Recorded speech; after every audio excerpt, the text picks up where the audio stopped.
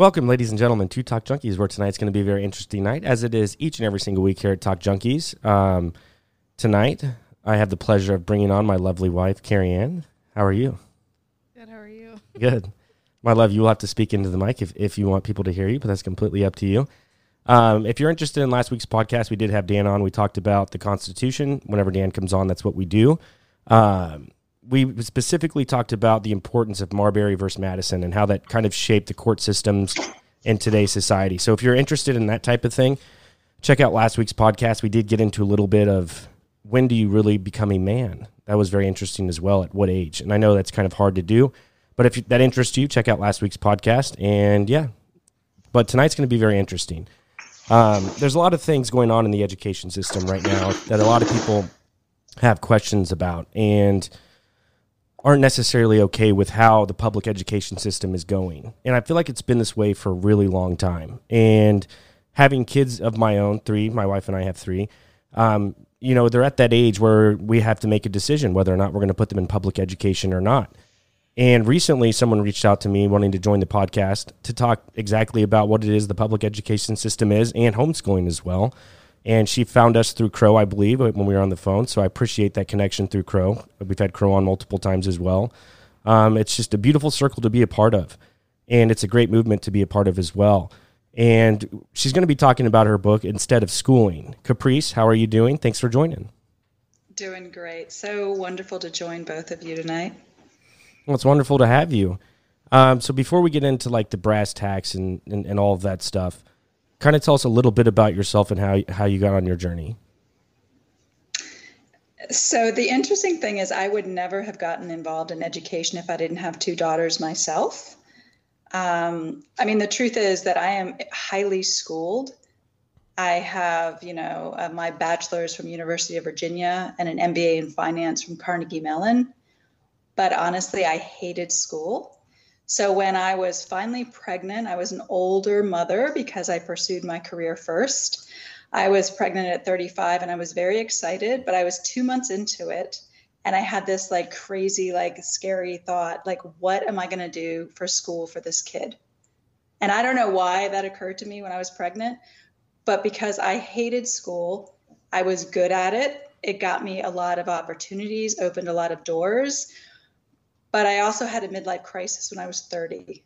And I realized that I was following what society told me was the path to happiness, making a ton of money, doing everything they said. And I was unhappy and empty and miserable. And I didn't want that for my newborn child. I didn't even know if it was a boy or a girl at the time.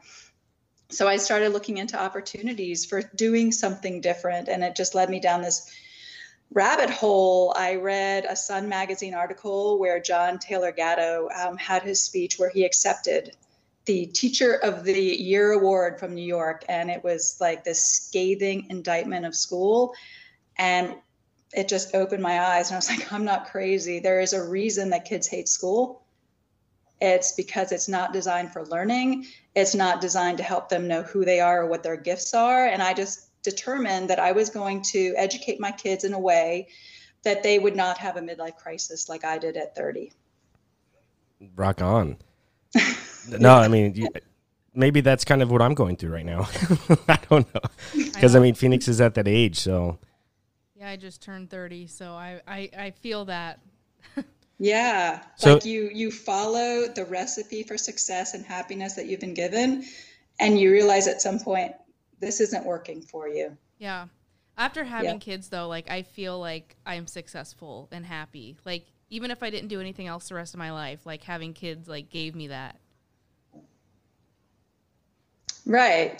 Yeah, no, absolutely. I think that was the thing, because then when I had my daughter, I remember looking into her eyes. She was a couple days old, and I saw this depth of wisdom and understanding in this newborn baby. And I was like, you are not an empty vessel that came in for me to fill. You have lessons to teach me.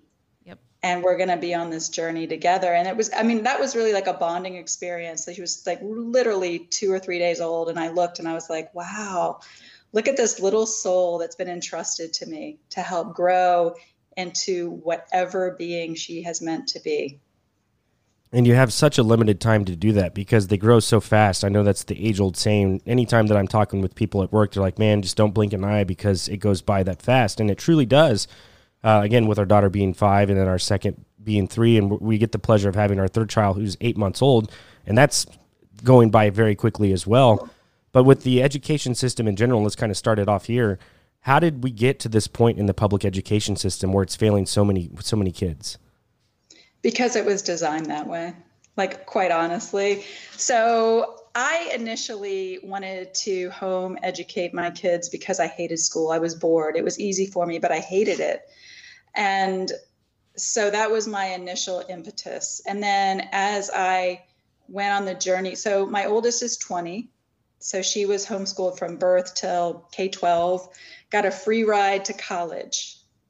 So that's why I feel like I could talk about this, because so many people are nervous. Like, yeah, it's easy for a homeschooling mom of elementary kids to talk about it because that's when they play. But I have walked her through every phase of the home education process. And the reason, so initially I just wanted them to have the space and the time to discover who they were, how they learned, what they loved, what were their gifts, could they offer them to the world. And then when I sat down to write my book, instead of schooling, I was like, well, honestly, it's because I didn't want them institutionalized. I know a lot of people talk about, yes, school indoctrinates kids, and indeed it does, because it gives them a very limited view of the world, and it like spoon feeds them exactly what the people in control want them to believe. But beyond that, it institutionalizes people. And that's what I realized, because forget the content of the curriculum, which is a lot of what people focus on, and they distract us with the curriculum and the testing. What I wrote my book about was, instead of schooling, look beyond the school building, look beyond the amazing adults, the teachers that are in there doing their best in a system that was designed to dumb people down, make them compliant, make them sit still when their little bodies want to go outside and play and dig in the dirt and have fun and scream and do whatever little kids are designed to do. It makes them sit still, be quiet, give the right answer, get permission to go to the bathroom. I mean, the entire thing is just getting little souls to be institutionalized so that when they grow up, they will be those obedient workers, those compliant voters, those taxpayers that the system needs to perpetuate the system. So when everyone says the school system is failing, I go, absolutely not. It's succeeding because it's doing exactly what it was designed to do. And the irony is, it started in Massachusetts with a man called Horace Mann, who went around Massachusetts evangelizing schooling. And guess what this man did with his 3 sons? He homeschooled them. Yes, indeed. He did. He wasn't going to put his sons in the system that he was making everyone else go into. So I was reading earlier, and it was just like a Google search. And my daughter is like this to a T, where she is a teacher's pet. I want to say teacher's pet, but she's not, like, she doesn't have a teacher except me. And it says, like, those that are like teacher's pet and like that want to like show that they're like an A student, that they wouldn't succeed in a homeschooling environment. Is that true? I mean, no, that's not true. That's not true, because that's my older daughter. Okay. Yeah, it was just a Google search, and I saw that, and I was just like, I know that's not true. See, that's Google right there, already trying to get rid of people to homeschool. Yeah.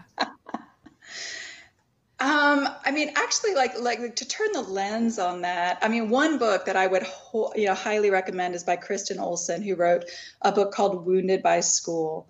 And she set out to interview really successful adults, like wildly successful, and say, how did your school experience contribute to your success? And she had to completely change her thesis, because what she found is all of these people were wounded by school and they survived in spite of school, but they were carrying these wounds around.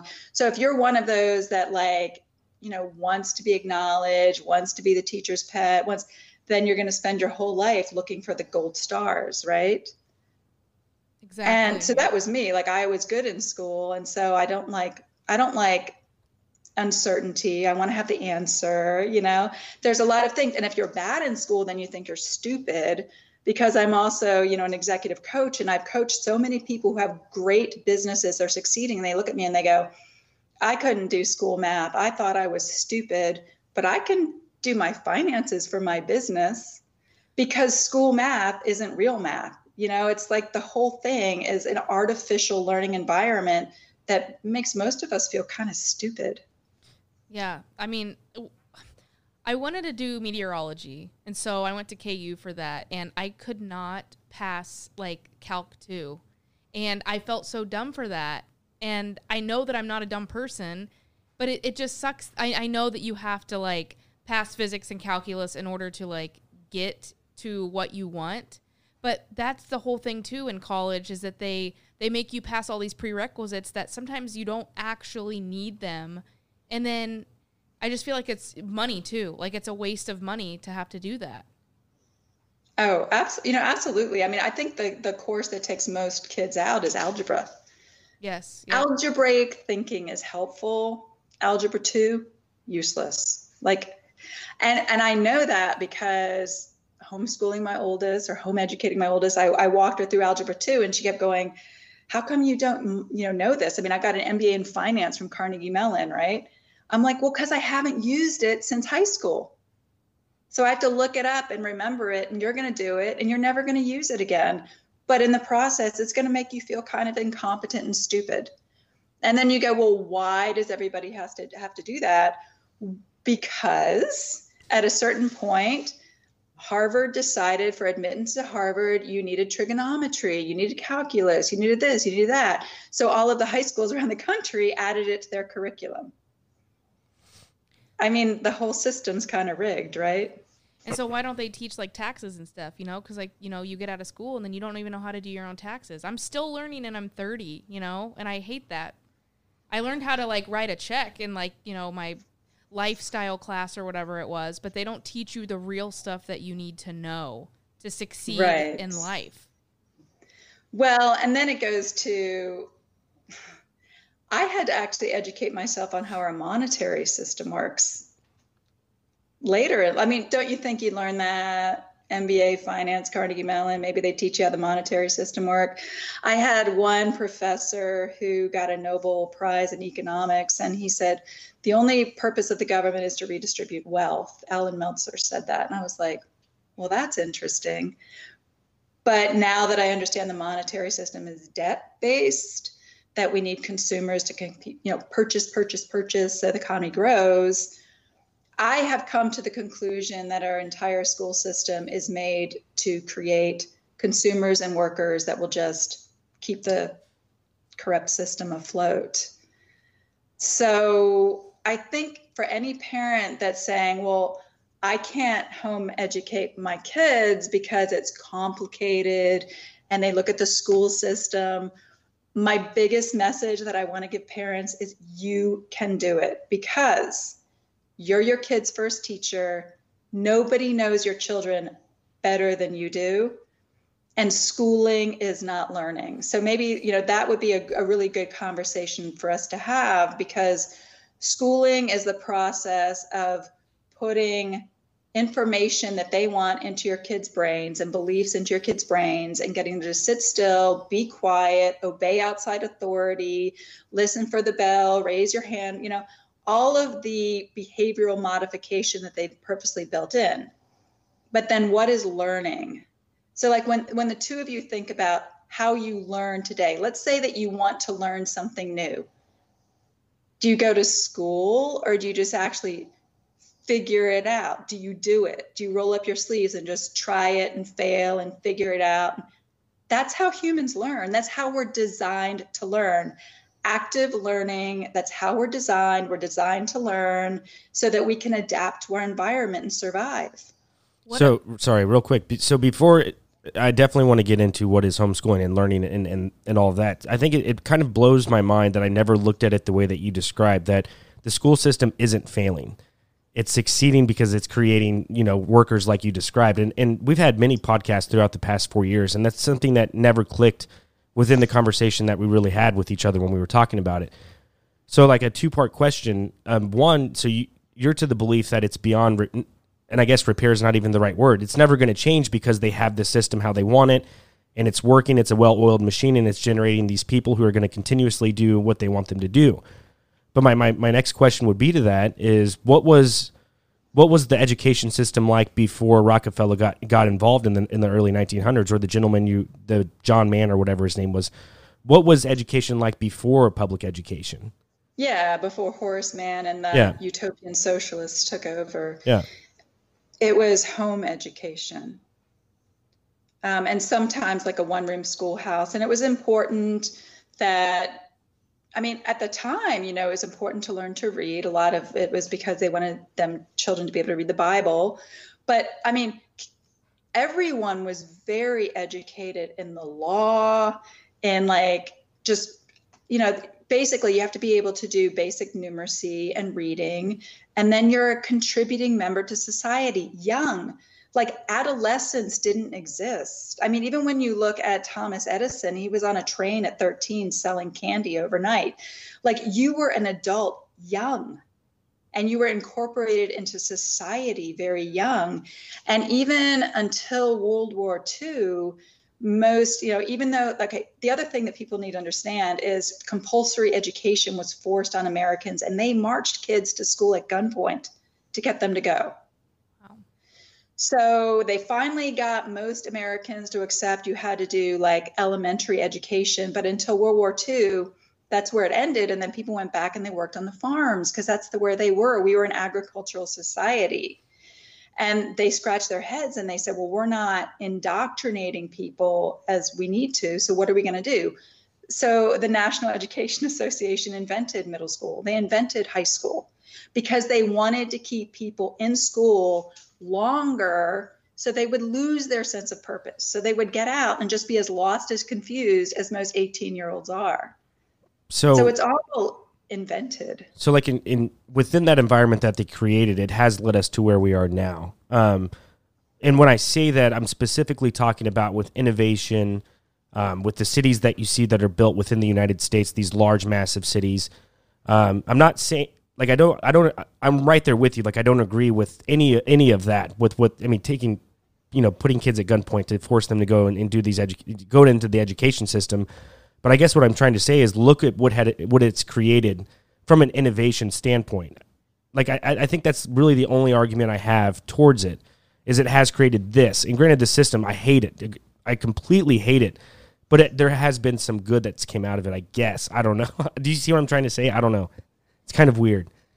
So what do you mean by innovation? Well, when was middle school and high school? When did that first, you said that was after World War II? Yeah, that kind of came about probably in the 30s and the 40s. Okay. So within creating obedient human beings in a slave class, they have created this monstrosity of what is America now. And I know we say we're the freest country and all that stuff. I'm against all of this, but what I'm saying, look at what it's created, I guess, is what I'm trying to say. Right. So I guess what I'm going to argue against is technology has definitely improved our lives in so many ways. Okay. And I'm going to say that because my mother grew up in depressed Appalachia in a sharecropper's family. She didn't have electricity till she was 16. So I grew up with a lot more comfort than she did. And you could definitely say industrial revolution, education, technology, washing machines, all of that, yes. The problem that we're facing now is that we live in a hyper-materialist paradigm, right? Yep. Where we all think that the only thing that exists is the physical matter, that there's nothing that exists that we can't see. And what I lay forth in my book is that innovation and creativity does not come from your brain, nor does your consciousness or your imagination. It comes from your mind, which exists beyond your brain. So if you just educate or school the intellect of people, it's garbage in, it's garbage out. That's the brain. It's a tool for the mind. It's a tool for your consciousness. So the men that invented schooling were religious humanists. John Dewey was one of 34 signers of the original religious humanist manifesto. And their goal was to create a society with no God. They wanted to replace God with the state. And they wanted the teachers to be on the pulpit. So if you look at children as if they have no soul, no inner calling, no gifts that they came to give the world, then they're just these moldable, physical things that you can mold to be good workers for the machine, their machines and the cog, right? So yes, modernism and industrialism has given us a lot of comforts, but when you look around, are most people happy? Right. And I think that would be, and I completely agree, because I think that, let's say that none of that existed and public education didn't exist and people were to homeschool, and we'll definitely get into this. I think it would be a more beautiful place for sure. So the thing that, okay, even if children are being forced to memorize and regurgitate and it's making them dumber, which has been proven over and over, and the whole word instruction creates illiteracy. What the abuse that the schooling process does, and I really want people to look beyond the school building, because parents have such a loyalty to their local elementary school and the teachers there. So look beyond that. What I'm trying to point people to is the schooling process, which takes kids out of nature, out of play, out of their bodies, and forces them to sit still as if they're just like a meat sack with a brain, and puts information out, information in, that's not how humans learn. There's been humans learn when they are relaxed, at ease, playful, creative, imaginative, in conversation with each other, collaborative. The entire human learning process is the antithesis of schooling. Even look at the workplace. If you have to do a project in the workplace, or they stay in your office, close your computer, it's a closed book exam, figure it out on your own, remember what you were taught in school. That's not how life works. Nope. That's deep. That's really deep. That's great. There's no chance that we send our kids to public education. So what do you say to the people that because I've seen fights on social media where they're like, I don't have the luxury to stay home and do that with my kids. So what is the argument for that, for the parents that have to work to provide a home for their kids? So I'm a single mother, and I have worked the whole way through. Fair enough. Then that's the argument right there. It's messy. Yeah. It's whatever, but you make it work, And I think for the people who think that they have to reproduce school at home, and they're going to march kids through a curriculum, and it's going to be a 7-hour day, yeah, that's not going to work. Yeah. But if you're going to march your kids through a school curriculum, send them to school, because they'll be better off with their kids. But if you're going to observe your kids, I've got on my website a great learning styles assessment to figure out how they learn. If you're going to let them play when they're young, be out in nature, cook, if you're going to do natural learning, you do not have to be the teacher. You are the guide on the side. And the more that your kids can see you engaged in life and doing what you love and pursuing your hobbies, if you want kids to learn to read, have a house that reads. And I'm going to give a caveat also, because people are going to be like, well, what if you have a special needs kid? My oldest daughter is profoundly dyslexic, which means that she has dyslexia is a term that's so overused, but she has no phonemic awareness, which most of us are born with. But that is the classic definition of dyslexia. So she cannot take apart and put together words.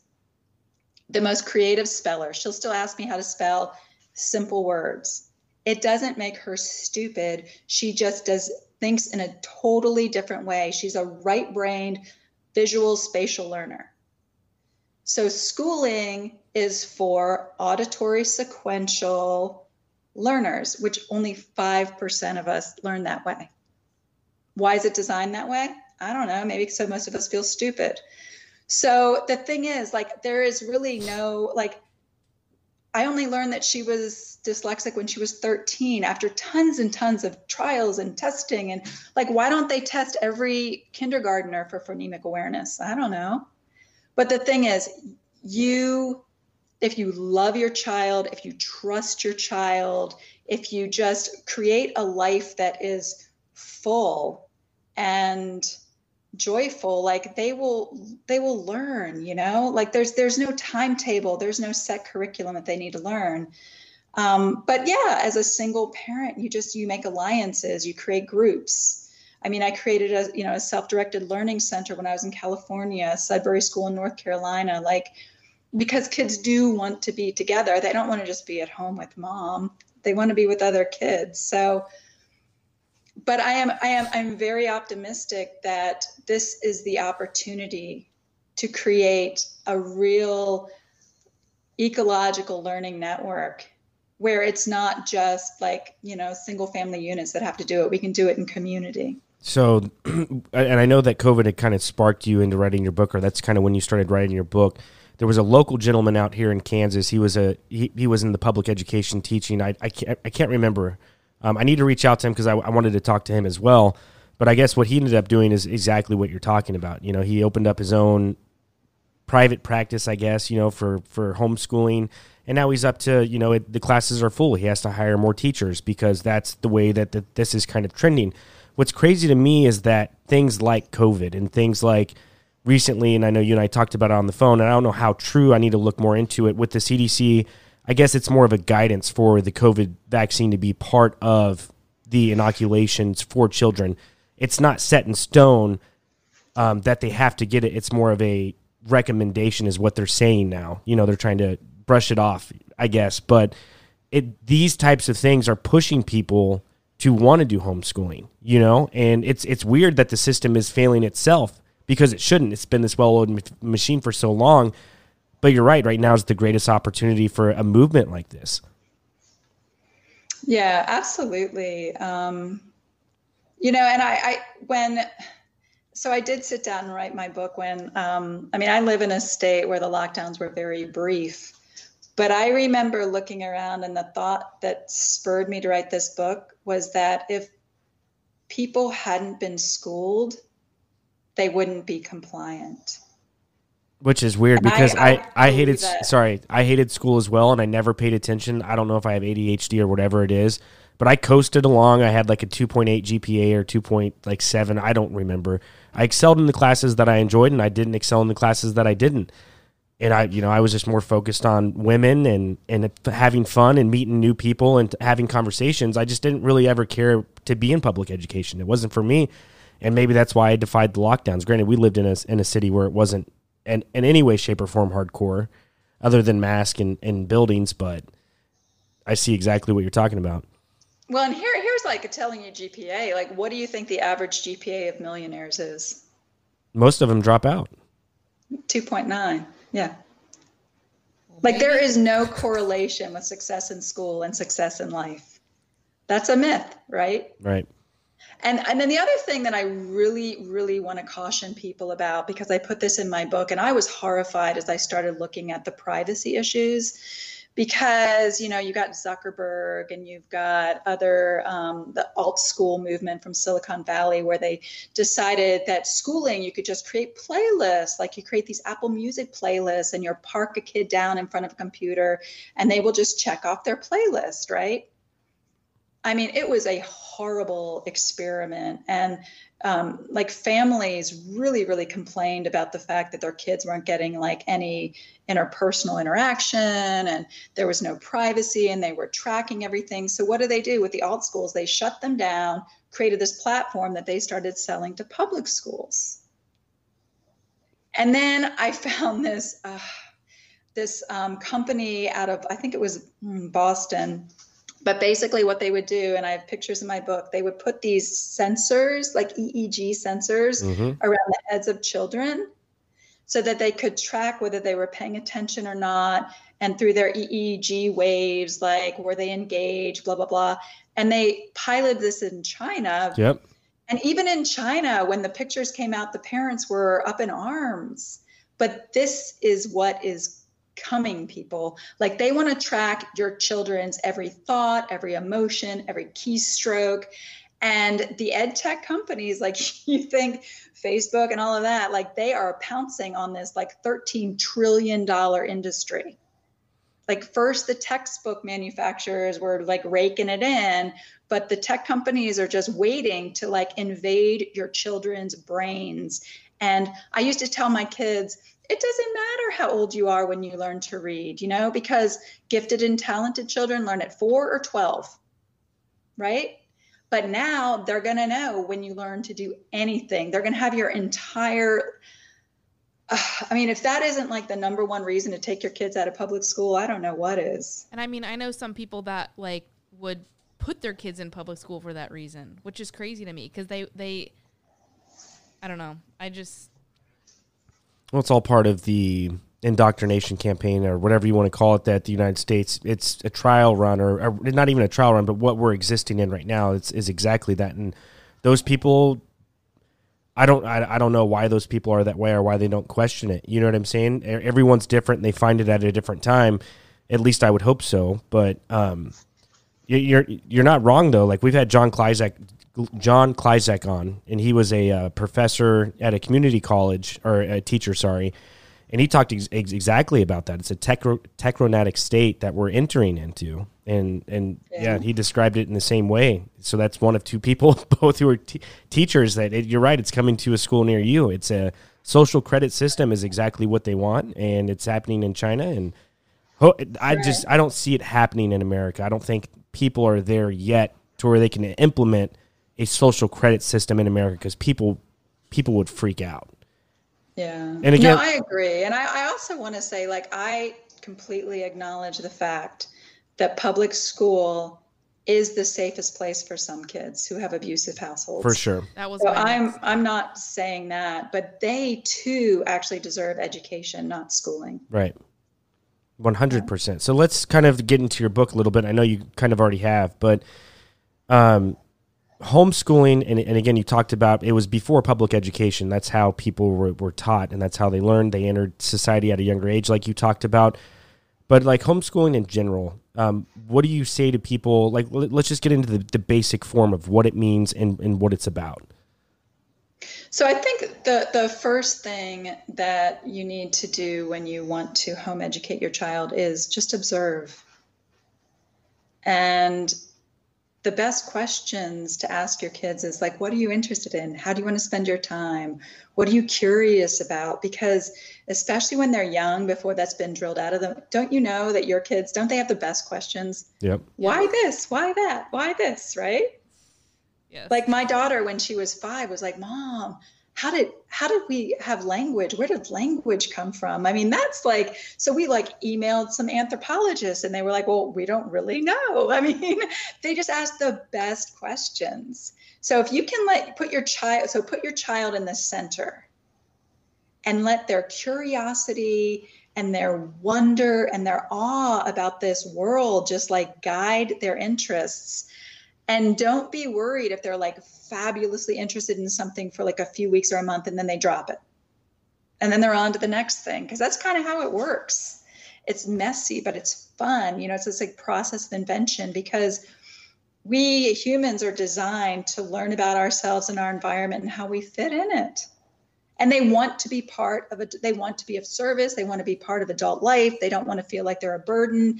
So have them teach them to cook, teach them to do this, you know, like in indigenous tribes, they had 3-year-olds tending the fire at 3. Wow. And I remember my daughter was doing a service project when we were in California, and they wouldn't let them walk the dogs at the Humane Society till they were 16.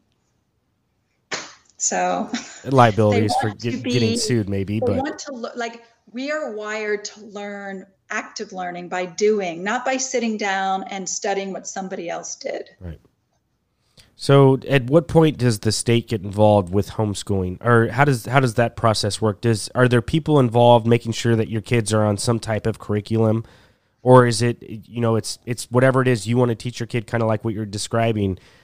Is there anyone else involved, or is it just the parents? So I've homeschooled in many different states. When I was in California, you had to create your private school by doing a private school affidavit. And then you kept track of attendance and making sure that they were doing certain hours in certain subjects. In Texas, you don't even have to register. Like, they don't even know you exist. It's beautiful. It's state by state requirements. There are some states, like Pennsylvania is harder. Other states are harder. I also see what's happening with a lot of, so I guess this is a good time to talk about the encroachment of the public on the private, because we talked about how did you educate children before compulsory government schooling? It was private. It was a family affair. The government had nothing to do with it. So I would recommend that anybody who wants to home educate their children to really go into some of these resources that are saying, how do you live more in the private and less in the public? Because honestly, educating your children is a private affair. The government should have no influence on it. 100%. It really shouldn't. So then why is California and New York so much different? Because I was reading earlier on a group I'm in on Facebook and saying how, like, California, I don't know about your, like, vaccine stance, but, like, California, like, they're going after homeschoolers now that they have to be completely vaccinated. Not, like, yet, but that's what they're going after. And, like, a lot of people pull their kids because of, like, what's come to light with the COVID stuff. And, like, a lot of people don't want to do that anymore. So, like, why is California and New York, like, why? You know what I mean? Because you lived there. So, like, why are they so in your business? So one thing that I really looked at when I was doing research for my book was the National Education Association, which our, like, 3.2 million teachers are part of. And I wrote the book in 2020. So I was looking at their, like, 2018 to 2019 principles that they wrote on their website. And it was shocking to me. I mean, first of all, they said, we acknowledge that, there's a white supremacist society and we need to, like, fix that. That's the National Education Association that teachers belong to. And in my book, I was like, well, I'm not going to take a stance on that. I just want you to know how highly politicized it is. But you also need to know the National Education Association is very against homeschooling. It's a big threat. So there are some powerful lobbies that are going to do whatever they can to shut it down. And it's really been the conservative Christians that have kept homeschooling alive. But now a lot of families are choosing to homeschool for other than religious rights. And so, they're trying to encroach on our liberty. But once again, like, it's the public trying to encroach on the private. And who are you? But you're a man or a woman on the earth with children that you are responsible for. I mean, that's what I talk about in my book. Like, education is not a right given to you by the government. Like, education is your natural right from the Creator to figure out who you are, what your gifts are, and how you're going to serve. Schooling, on the other hand, is a government privilege.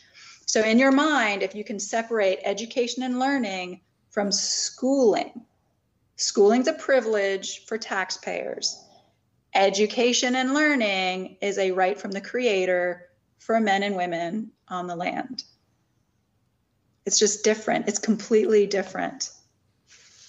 It is. I'm trying to think of where hierarchy comes in. And I know this is completely off subject, but I'm kind of curious on your thoughts on it. Like, I think what I'm trying to ask here is exactly what we're talking about, how the government with public education, how it kind of perpetuates hierarchy. But I think that hierarchy is kind of instilled into us from the Creator.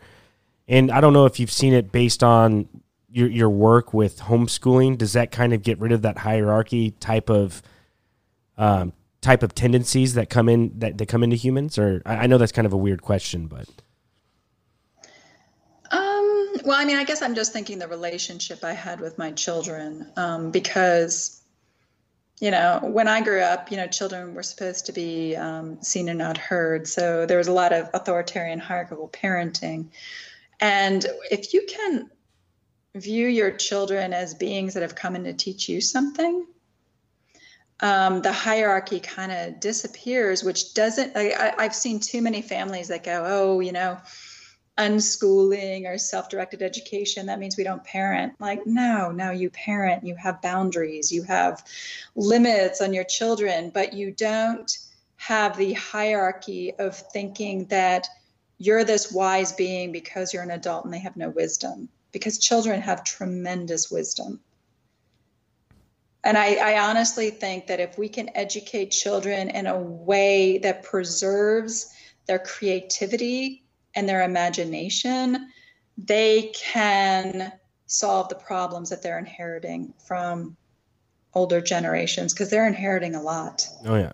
So are there any other countries that are more so geared towards homeschooling as opposed to public education that you know of? It's tough. I mean, Europe's a tough place. Like, homeschooling's not allowed in Germany. It's being kind of forced out in Australia, New Zealand. Jeez.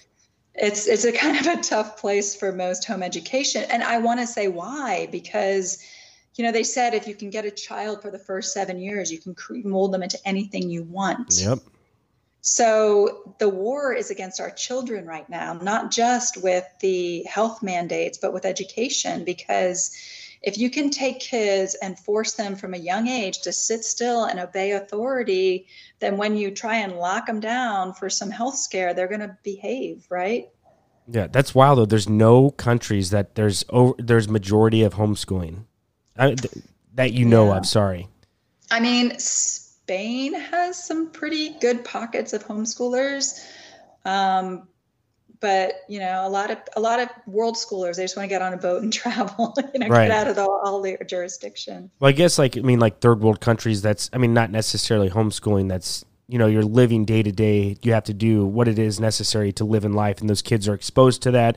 They have to start working at an early age. They're not really, you know what I'm saying? Like, they don't get access to any type of education.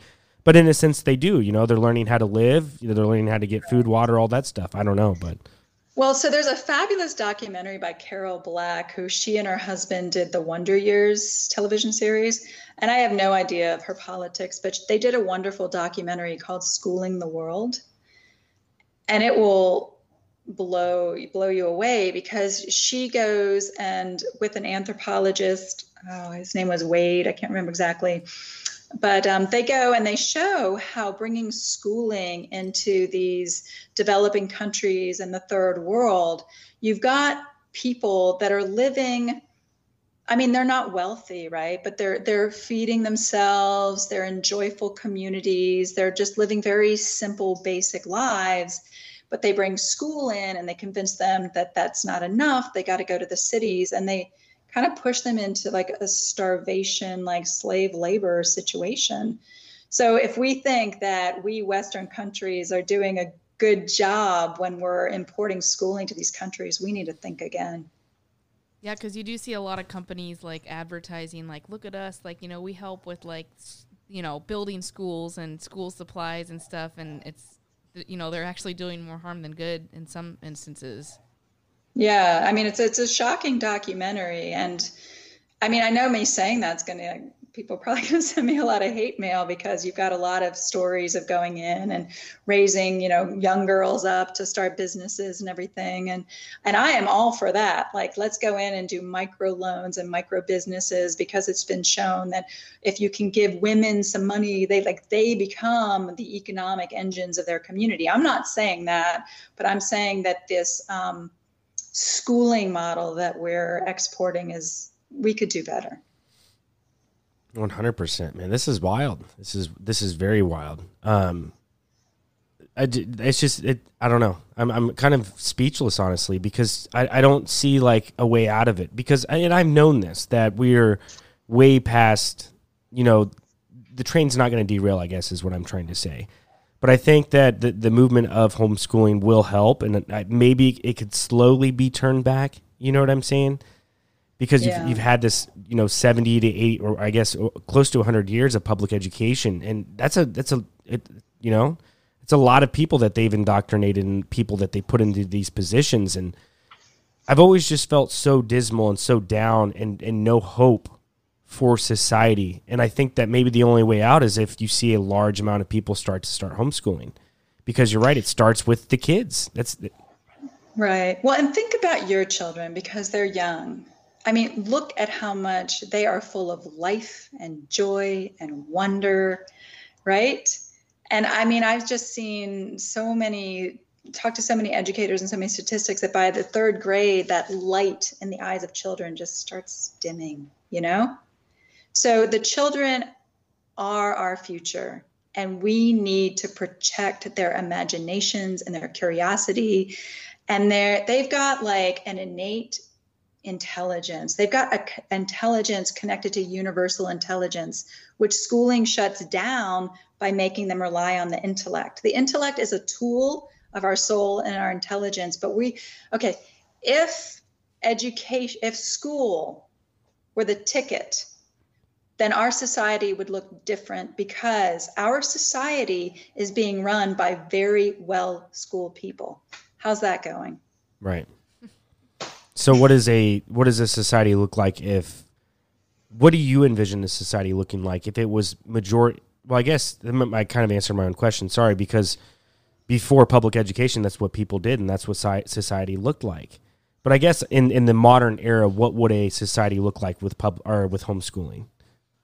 So if children were allowed to play freely, to be in nature so that they loved nature, like they're not just diagramming the parts of a plant in a classroom, they're actually looking at the plants, having a relationship, realizing that what we know from science, that plants actually communicate with each other, that if you're in another room and you're thinking about cutting a plant, they have a reaction.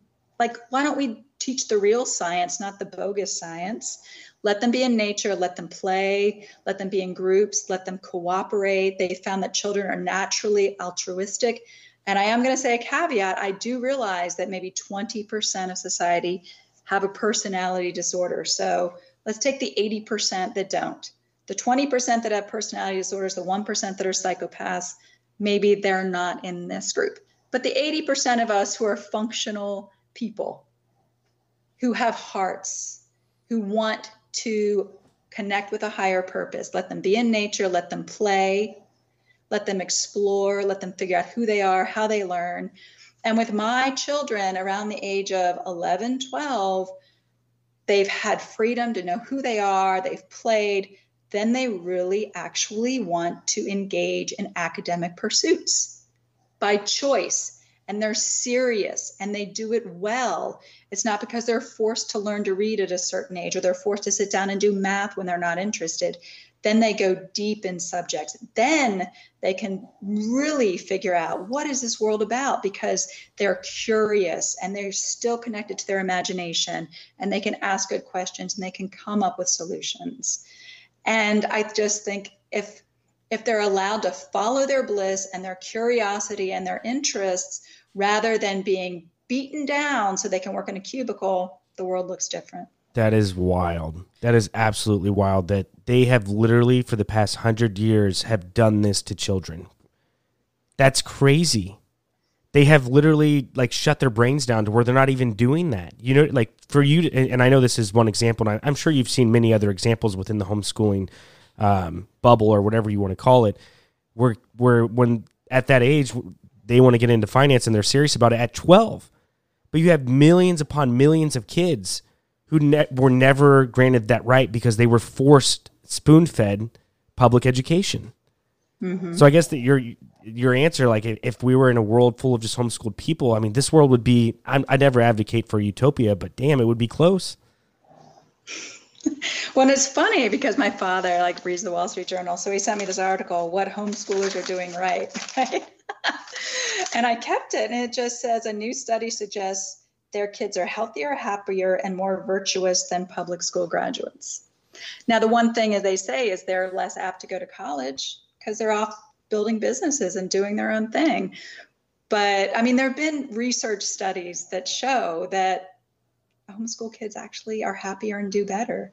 So Paul has a friend that was homeschooled. He has a couple of friends that were homeschooled. And I wasn't there for the conversation. Paul just kind of told me to go talk to him about it. But he said that did he say that he like regretted being homeschooled because he didn't get like the full like experience? Because he was homeschooled all through high school and everything. And I don't know. I think for him though, he was, and again, this isn't today's society, but no, he's in a city south of he was homeschooled in a city south of ours, probably 30 or 40 miles. So you're talking about a population of a few hundred or if not a few thousand people. So he wasn't really exposed to a lot of other kids. You know what I'm saying? Mm-hmm. I think that was probably like his biggest regret, like having conversations with him outside. And I'm like, hey man, what do you think I should do? Like, we're talking about it. You were homeschooled. What was it like for you? He's like, yeah, my mom, we'd go out, we would be with other kids, but like you're in the middle of nowhere. You know what I'm saying? So I think that's kind of where he was coming from. Well, and I agree that it's challenging for some kids. And I think I told Paul, so I homeschooled my oldest K-12. My youngest is in public high school, and she made that choice. And she said, I'm doing it not for the learning, but to make friends. So once again, I had a conversation with Peter Gray, who wrote Free to Play. And I said, I'm kind of freaked out. And he goes, if you didn't let her do what she wanted to do, that would be abuse because you have raised her to be self-directed. Does she enjoy it? She's bored. She's bored a lot of the time. She realizes a lot of what she's doing is kind of useless. She's dual enrolled in community college, which she likes, but she's got great friends, and that's why she went. And the caveat to that, with Jordan is look at him. Like, I mean, like he's kind of has he's extremely talentedly gifted at carpentry. Like he is just amazing at it, and that could be a testament to being homeschooled. Yeah, his mom is the same way too. Like and his sister was she homeschooled? Yeah, oh yeah. And she's an artist. She flies planes. Yeah. No, she doesn't fly. She does fly. Yeah, she flies planes and everything. She got her pilot license and all that stuff. Yeah. But just to him, like, he is good at that. But, like, was that enough is what I'm saying. Right. It's like that's what I struggle with, too, is, like, our oldest daughter, Phoenix, is, like, she's our teacher's pet, is what I say. Is, like, she would thrive in school. I know that, like, school would, like, we're not going to do it. But I know that she would love it because she is just... How would you describe her? Like, she's just, I don't know, she would just do really well. But I don't want to expose her to that. I don't want to, I don't know. I don't know. Yeah, with all the things, like with what you're talking about, and just when you look at it at its core, not Common Core, that's probably a whole nother podcast, but the core of the education system, like what she's saying, what they instill to you at that 5, like you're basically making them brain dead, honestly. But...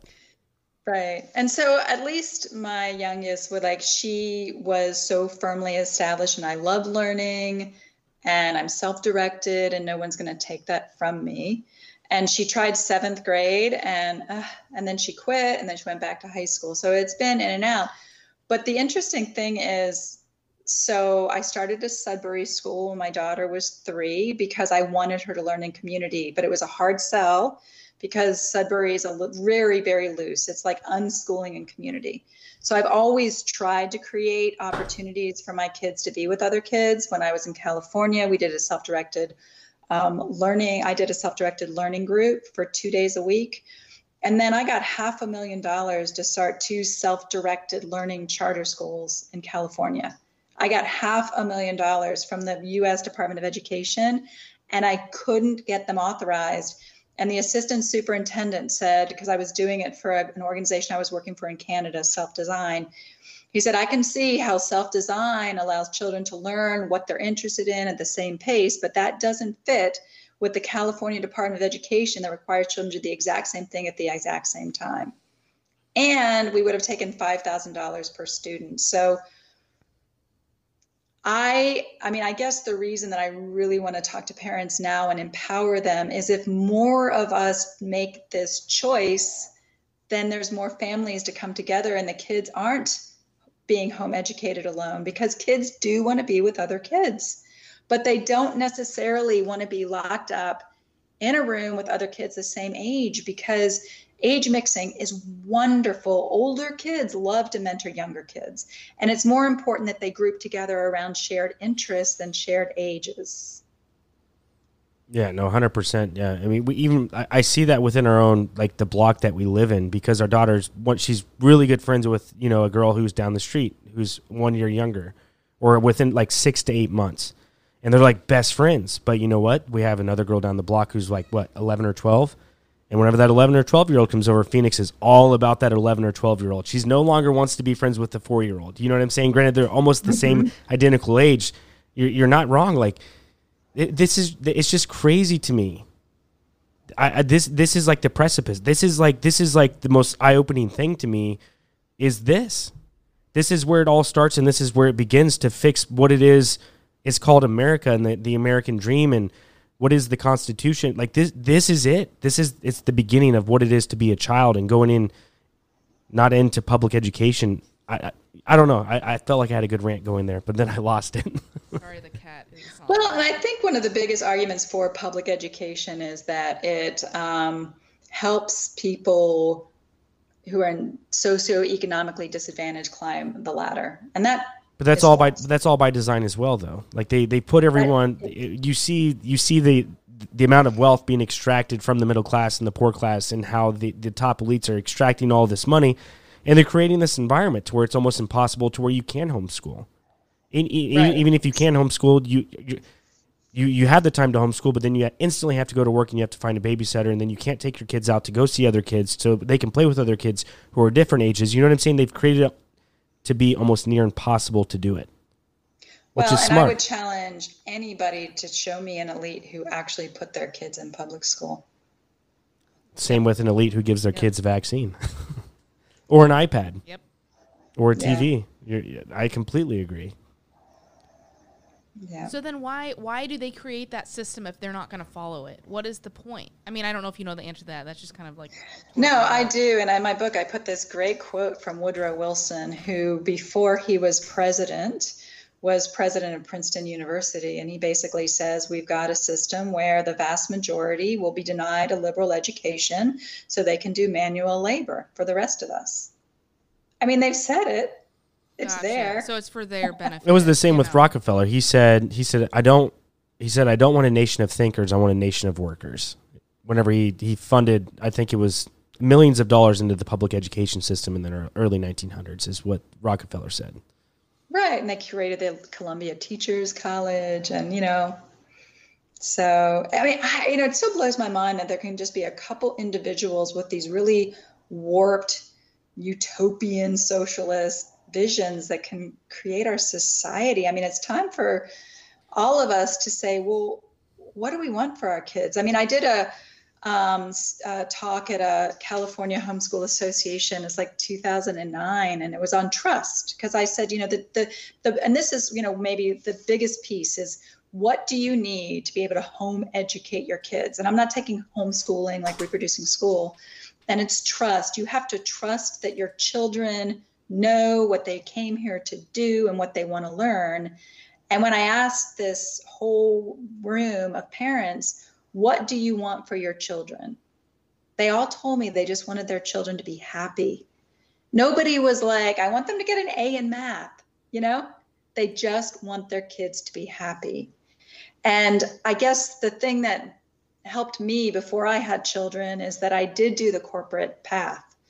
And I worked for 2 U.S. senators, and I did the things that are supposed to make you happy. And I was making tons of money, and I wasn't happy. And so I quit, and I took a different direction, and I became a certified coach. And I coached a lot of very successful executives who had everything that they promised, right? They had the title and the status and the money and the stuff. And they would come to me and be like, Caprice, is this all there is? I feel so empty inside. So once you realize that the path to happiness that they're promising us is false, then you have to redefine what success looks like for you and your children. And then when you do that and you say, oh, you came with unique gifts from the creator, how are you going to realize those? Then education looks different. It's not about checking off the boxes and being not left behind and doing well on standardized tests. It's a completely different thing. Beautifully said. Well, we're close to the top of the hour. If not, we went over it a little bit. I think we're right at the hour. But Carrie Ann, I don't know if you had any lasting questions for Caprice. Well, just kind of like, like how unschooling is like not structured, but just kind of briefly, like, what does a week look like for what does a week look like for like a kindergartner or first grader? Like, I know that you don't. You said something about like how you emailed like anthropologists or something. Like, right. So you just kind of follow their lead, essentially, is what you're doing. And then, well, yeah, I mean, I go into this a little bit more in my book, but it's very important to have a rhythm for the day and the week. Okay. Because I found that if there's no structure, kids get kind of lost, especially at that age. Yeah. So you need to give them a container and some structure. And within that, they have a tremendous freedom. So it really depends on your individual child, and it helps to have like a station for art and books, and you want to have lunch at a certain time and nap time and field trips. So it's up to the family, and it's also seasonal. But if you can create kind of a structure in which, okay, this is your independent time, this is our group time, this is mommy time to work, like as long as it's consistent and it feels like a safe container, then they have a lot of freedom. But it is important to have the rhythm in the container, especially at that age. Okay. Which her book's on the way. It should be here tomorrow. Okay. So we will have it. Yeah, I read like the long excerpt, and I had questions about that too, but another time. Yeah, well, maybe we can talk again about more the nuts and bolts of it. Yeah. Oh, I'd love to. Yeah, definitely. I mean, your book's going to be on here with the group of authors that we've had on the show before. I can't wait for your book to come tomorrow. We'll both probably read it because kind of have to, with having those with these kids that are 3 under 5, and it just seems like a more beautiful path to have our kids take that path than to take the alternate route. Because to me, that seems like it's a dying. We both went through it, and it just doesn't seem like that's the way that I want my kids to be. I want them to be free thinkers, and I want them to grow that way, and not the way of the government. Because I'm definitely not for the government, nor do I trust them.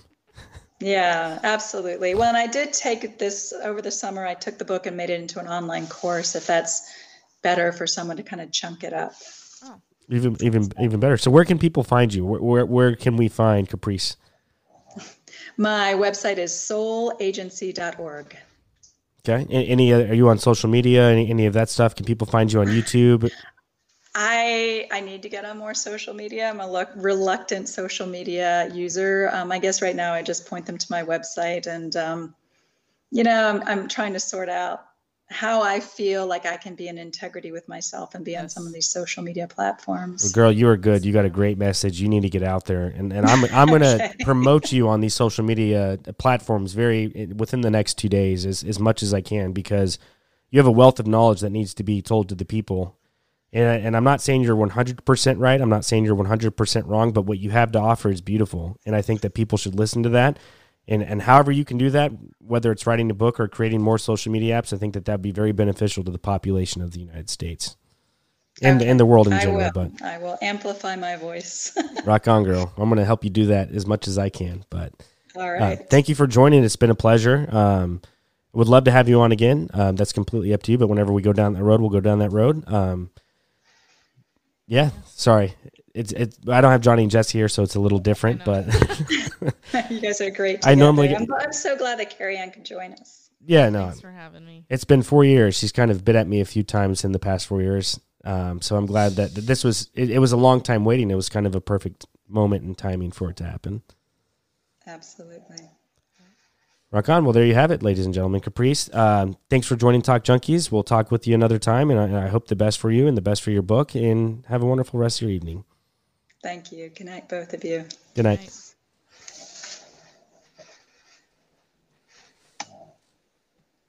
All right, ladies and gentlemen, there you have it, Caprice. It was a wonderful podcast, good time. I don't know, do you have any lasting thoughts for tonight? I know Callum's probably getting tired. wants a little boob, but that was crazy. It was awesome. Yep. I don't have much to say right now. Yeah. Right. Well, if you guys enjoy that podcast, the best thing you can do for this podcast is share, like, and subscribe. Comment down below. I guess on YouTube, that's like the most beneficial thing. I hope Mr. Beast isn't right in saying that TikTok will die in 2023 because YouTube pays out way more on their YouTube Shorts, which is basically a copycat of TikTok, but you won't find me on YouTube Shorts.